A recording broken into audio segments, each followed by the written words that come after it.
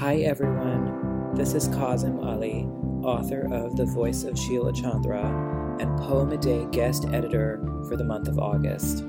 I hope you enjoyed today's offering, brought to you by the Academy of American Poets.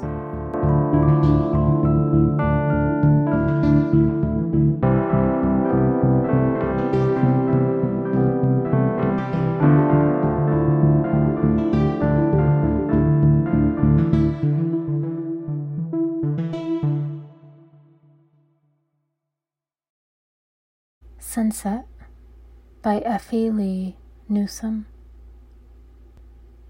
Since poets have told of sunset, what is left for me to tell? I can only say that I saw the day press crimson lips to the horizon gray and kiss the earth farewell.